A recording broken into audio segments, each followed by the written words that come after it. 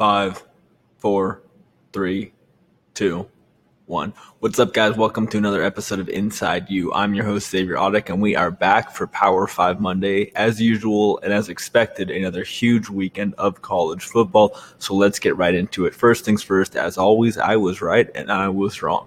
And this weekend when I was right and I was right, and when I was wrong, boy, was I wrong. So I was right that Stanford would defeat Arizona State 20-13, the final score there, a Thursday night game. The real story here came down to Arizona State's history with racking up a number of passing interference penalties. Also, there was a very unfortunate running into the kicker penalty on the Sun Devils and the turnovers by the Sun Devils. Very much an interesting game in that both of these teams had marquee victories early in the season. Stanford, remember, defeated Oregon, who at the time many people thought would be a legitimate Pac-12 North champion contender.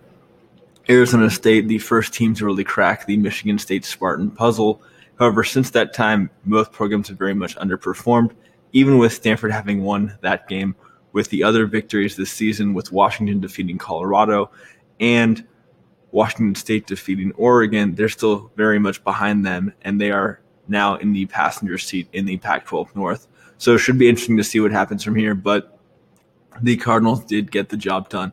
Then I was wrong that Washington State would lose to Oregon. The final score there, 34-20. The real story, Washington State at halftime up 27-0, while the Ducks were able to make it competitive in the second half. Gardner Minshew, a very impressive performance, able to seal the deal, and Washington State was able to give their fans a victory while hosting ESPN's College Game Day for the first time. Then I was right that Michigan would defeat Michigan State. Final score there, 21-7. And the real story here, if you're a Spartans fan, is the loss of Felton Davis to a non-contact injury, an Achilles injury. Remember, the Spartan receiving corps has already been decimated by injuries. Cody Weiss suffering a broken hand. And with an offense that has struggled all year, you do not want to lose another important weapon there. Brian Lewerke, an unimpressive 66 yards on 5 for 25 throwing, although he did say that he was struggling from a shoulder injury, possibly could have impacted his accuracy. And if you're a Spartans fan, now there's not a lot to get excited about, especially with Penn State this weekend. Then I was wrong that USC would defeat Utah. Final score there, 41-28. Utah now in first place of the Pac-12 South. Kyle Whittingham team getting the job done. Going into the season, the Utes were one of my sleeper teams in the Pac-12 South. Really the only thing that prevented me from picking them to win the South was just their schedule looked just unfathomable at the time. They're one of the few programs in the Pac-12 to retain both their head coach, offensive coordinator, defensive coordinator, and their starting quarterback in Brett Hundley. JT Daniels for the Trojans, not impressive, 6 for 16. Also after the game, Clay Helton said that he could possibly be making a change there in the coming few days. Matt Fink did come into the game and relieve Daniels, and it should be interesting to see where the Trojans go from here. Certainly at 4-3, Clay Helton has to be feeling the heat. If he cannot find a way to win the Pac-12 South, they might just be making a move at USC pretty soon. Then I was right that Clemson would defeat NC State. Final score there, 41-7. Trevor Lawrence, 308 yards. And after everything the Tigers have been through, a good, nice signature win for them over an undefeated NC State team. Going into it, I want to point out that NC State really hadn't been tested. Their game against West Virginia was canceled because of Hurricane Florence, but still, the Tigers able to add another victory over an undefeated team to their resume. Then I was wrong that Temple would lose to Cincinnati. Final score there, 24-17 in overtime. Cincinnati definitely had their moments to win that one. They were leading with a few minutes left in the fourth quarter, but Temple was able to put together a tying drive, able to win in overtime following a Cincinnati interception. Certainly a huge and impressive victory for Temple, who after starting the season out 0-3 has now come back to 5-3, and they are undefeated in the American East, setting up a very interesting rest of the season there in that American East division. Certainly going to come down to UCF, South Florida, and now them, it looks like. Then I was right that Washington would defeat Colorado. Final score there, 27-13. Laviska Shenault's presence was certainly missed for the Buffaloes. Washington continuing to move along, and it looks like now the Apple Cup will have added importance when Washington takes on Washington State to end their season. Very possible that the winner of that game goes to the Pac-12 championship game. Then I was wrong that Lane Kiffin's Florida Atlantic Owls would defeat Marshall. Final score there 31-7. Just not what you want to see. Chris Robertson, the Owls quarterback, 18 for 35. And Kiffin right now struggling. Remember, Kiffin entered the season with a lot of hype. Looked like he would be springboarding back to a Power 5 job very soon. But certainly right now the Owls are not what you wanted from them. The offense in many ways has struggled with the loss of Jason Driscoll, who chose to end his college career early, and Kiffin now looks like he'll be spending another year at the Group of 5 level before moving on. Then I was right that LSU would defeat Mississippi State. Final score there 19-3. Joe Burrow continuing to do just enough to get the job done. Only 129 yards. The real story for the Tigers was Devin White being given a targeting penalty that will keep him out the first half of LSU's showdown against Tennessee. That game very much could decide the winner of the SEC West. The Tigers now, as well as the Crimson Tide, have a week off before that big game, which fortunately does take place in Death Valley. Then I was wrong that Oregon State would defeat Cal. Final score there, just astonishing 49-7. Patrick Laird, the impressive Cal running back, 193 total yards. Then I was right that Kentucky would defeat Vanderbilt. Final score there 14-7. Benny Snell putting his name back in Heisman Trophy contention, 169 yards. Great to see the Wildcats win, and that is only making that showdown with Georgia in the next few weeks all the more impressive.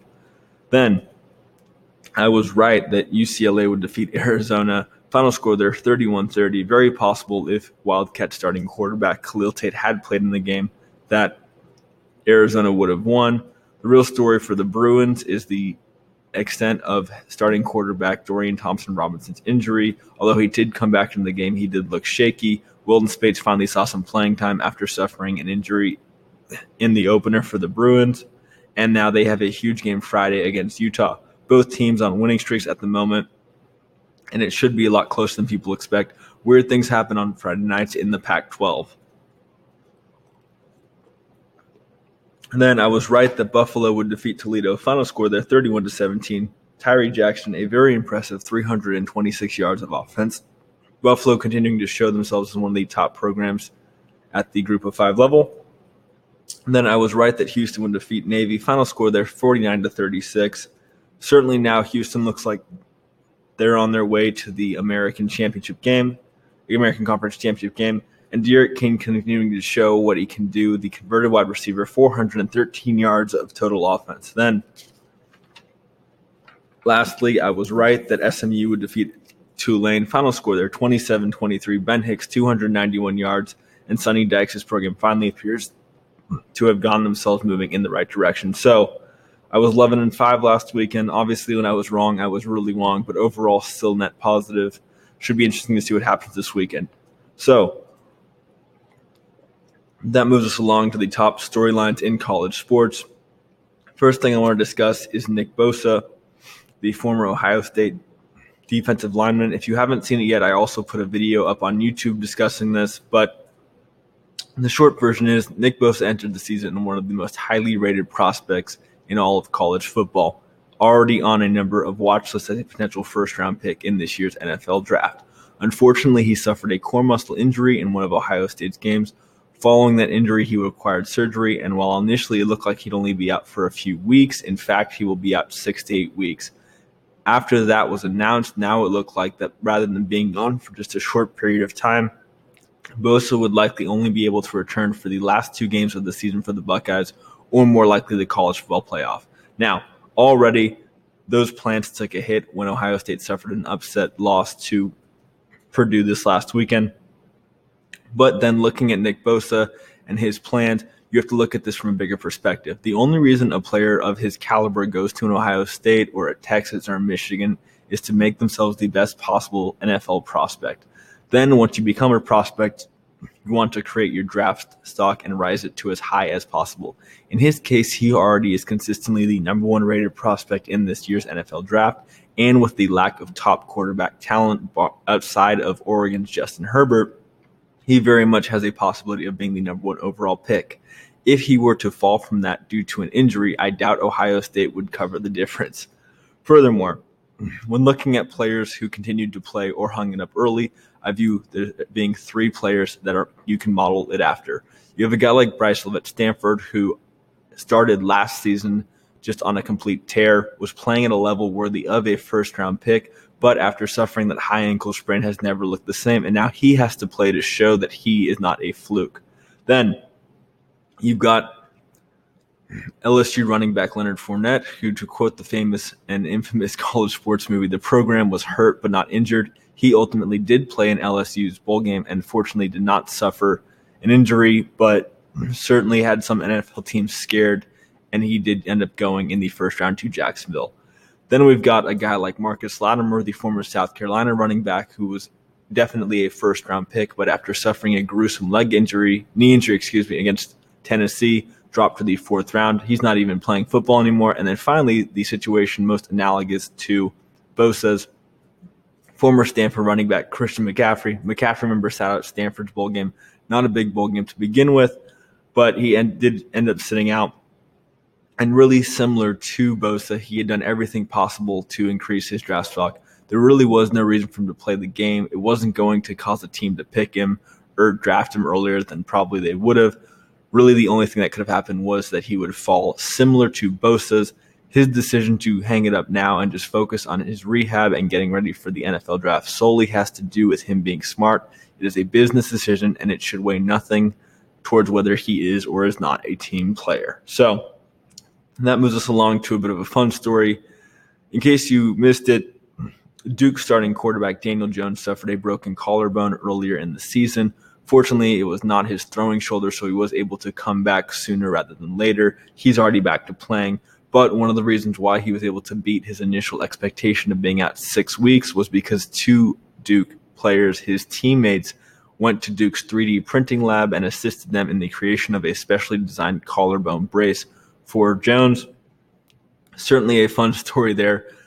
Definitely possible. Love to see these types of stories where you're seeing guys who, while they're there for one thing, are putting their degrees used in other areas. I just think it's a fun story about teammates stepping up for their starting quarterback and assisting them and ultimately their team. Then, probably the biggest story in college football right now, the Pac-12 conference just won't get out of its way.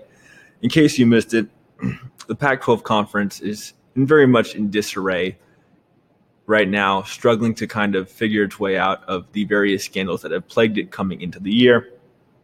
Entering the year, they were under a lot of heat because of them going 1-8 in bowl games last season. Since that time, they were named many times in the pay-for-play scandal, the biggest person being named being Arizona's DeAndre Ayton. Entering the season, though, Pac-12 Commissioner Larry Scott was able to shake off most of these issues, just kind of saying, whatever, they happen. And the hope was that once the football actually started being played, that people would forget about them. But unfortunately, it appears that the Pac-12 is inept and unable to get out of its own way. The most recent controversy involving targeting. Targeting is a penalty where if a player hits another player with their head, specifically helmet to helmet, from the direct angle, or if a situation where they use their helmet as a weapon, or they wind up to create a higher rate of force than normal. Basically, they're turning themselves into a weapon to just solely injure the person. They can be thrown out of the game and suffer a half-game suspension or more in the next week's game. The Pac-12 is at the forefront of the targeting penalty under the guise of increasing player safety. But this year, that already has been tested in Washington State's football game against USC. A Washington State linebacker hit USC quarterback JT Daniels with what appeared to be a targeting-like hit. While targeting was not called on the field, it was ruled a targeting penalty by the review booth and was confirmed as a targeting penalty by the command center in San Francisco. However, Woody Dixon, a non-officiating member, rather simply just the general counsel and a senior vice president of the Pac-12, called in from home and said that it wasn't targeting, overruling the command center and the booth. Naturally, this caused quite a stir when this information was revealed by Yahoo Sports. Since that time, and what made this even more important was that later in the game, Gardner Minshew, Washington State's starting quarterback, suffered what again looked like a targeting hit from USC linebacker Porter Gustin. In this case, though, targeting was not called on the field, it was not called by the review booth, and it was not called by the command center. In my opinion, this probably dealt with them being unsure of what targeting was after the earlier play was overruled by Dixon. They probably did not want to risk another situation where Dixon called in and said it was not in fact targeting. What makes this even more important is that barring that play and had it been called targeting, Washington State would have had the ball on their 10-yard line, on USC's 10-yard line with a few minutes to go. Very likely they could have won that game. Following that, had they won that game and with their victory last weekend over Oregon, the Cougars would be undefeated and definitely a fringe college football playoff contender. Remember, the Pac-12 did not make the playoff last season, and they've continued to struggle in performing in the postseason sector. Now, what makes this even more interesting was that in the last few days, a series of text messages from Washington State head coach Mike Leach to various members of the Pac-12 hierarchy were released following a Freedom of Information request by Yahoo Sports. That information was available because Leach is a public employee at a public university. Those text messages from Leach revealed consistently his calling out the Pac-12 for their stances, claiming to be at the forefront of player safety, yet at the same time doing things like this. Also, he even suggested that the Pac-12 hierarchy might be trying to influence games, citing one example where Washington State's band was asked to stop playing so loudly. In many ways, to me, these text messages were very informative in that I like seeing a head coach, especially when they're doing something that they believe is in the best interest of their players and their players' safety. What was alarming to me, though, was that every one of Leach's messages appeared to be met with a kind of like, oh, there's just Mike Leach being lied to Leach again. Now, to be fair, Leach is known for his erratic behavior. He's gotten into Twitter spats with fans, and he's kind of just an eccentric guy. This is a guy that wrote a book about pirates called Swing Your Sword.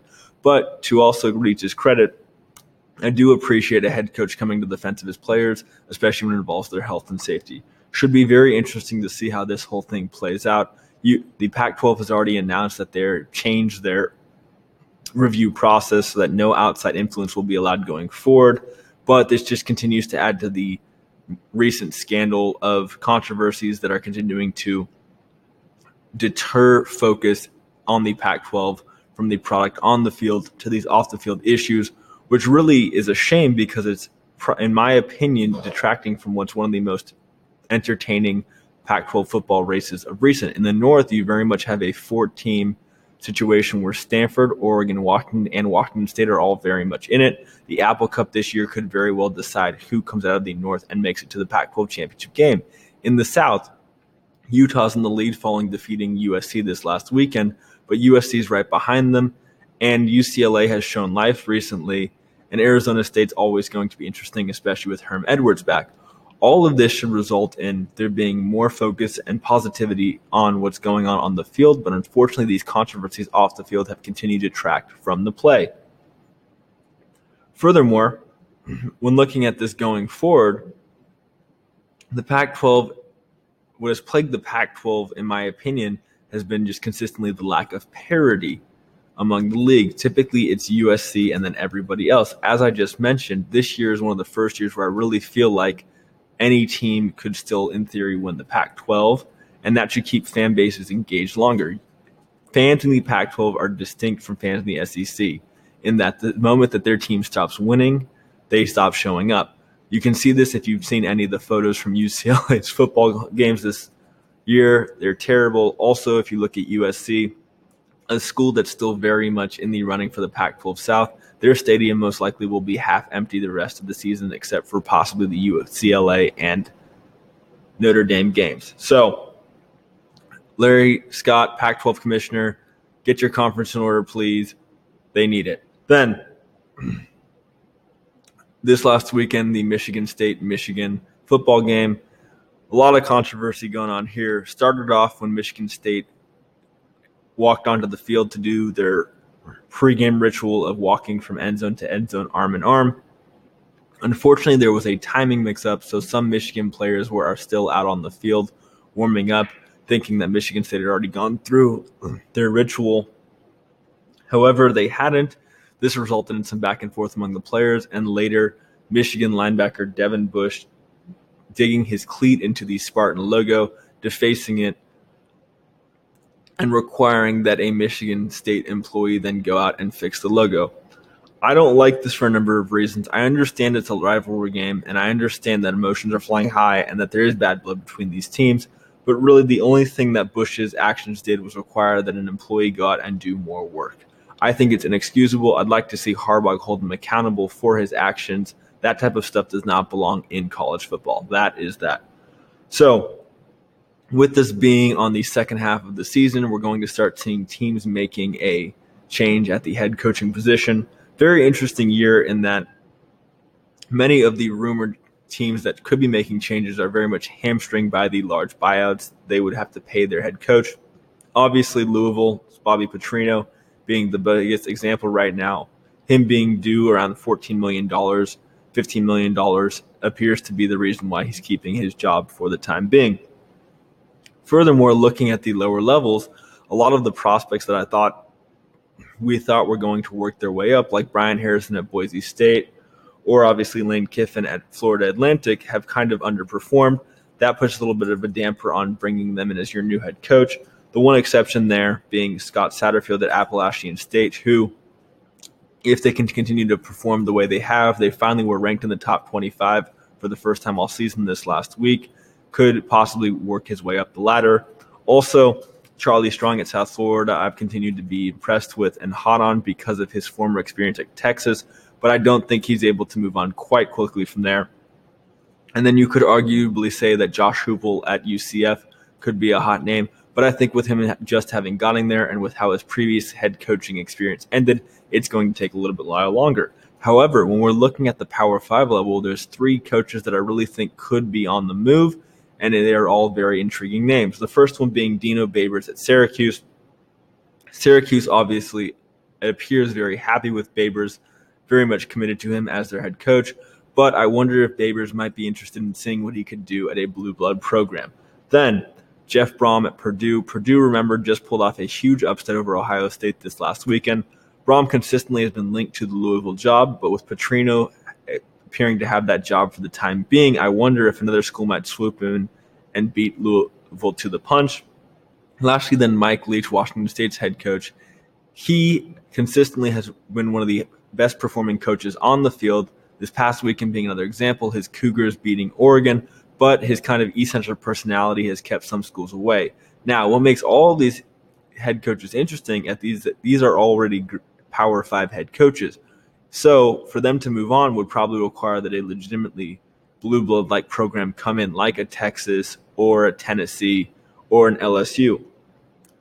And I think that's also probably one of the only reason why these coaches would want to move on, because they're already at a situation where they can meet those expectations to keep their job for their foreseeable future. The only reason they would want to move on is because rather than being the third or fourth best team in the ACC, in the case of Dino Babers, maybe he wants to know what it's like to have the talent of Clemson. Or in the case of Mike Leach, maybe he wants to know what it's like to have the talent and resources of a USC. Or in a Jeff Brom, maybe he doesn't want to have to chase Michigan State and Michigan and Ohio State. So these guys already have been linked before to different head coaching vacancies. In Dino Babers' case, he's already has served as a assistant at Arizona in the past.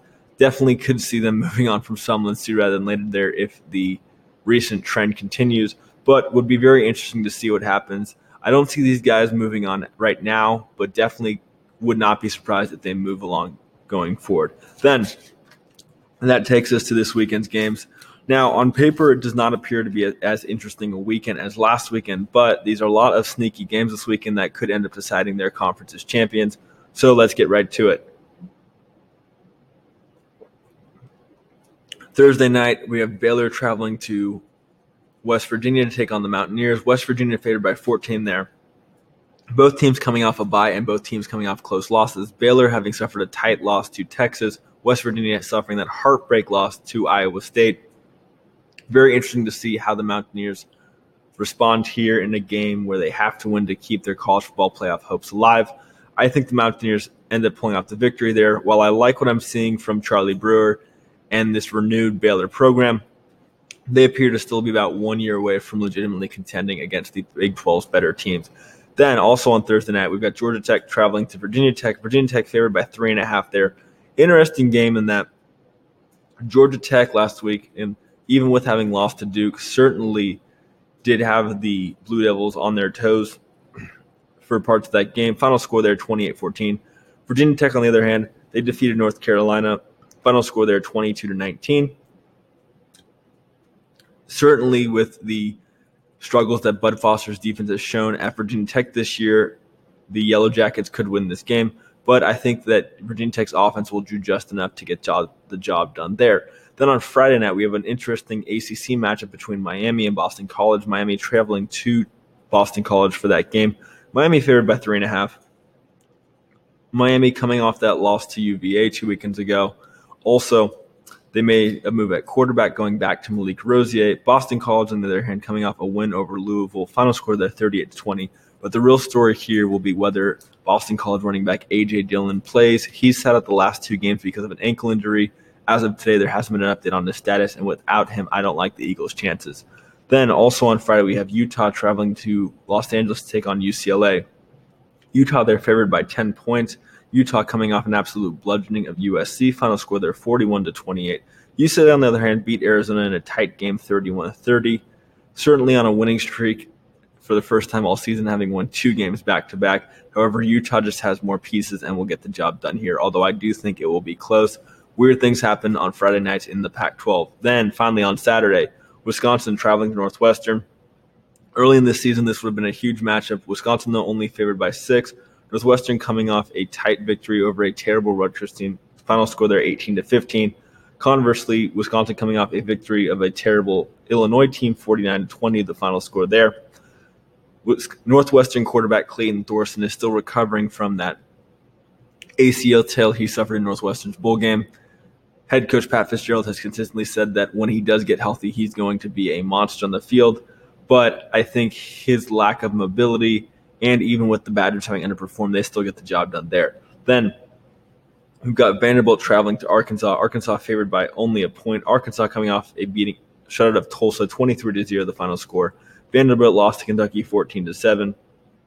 Very interesting game in that Vanderbilt head coach Derek Mason has to string a couple of wins together, otherwise he likely will be gone to end this season. Arkansas, on the other hand, Chad Morris needs to win a couple of SEC games this year to show that they made the right choice in hiring him.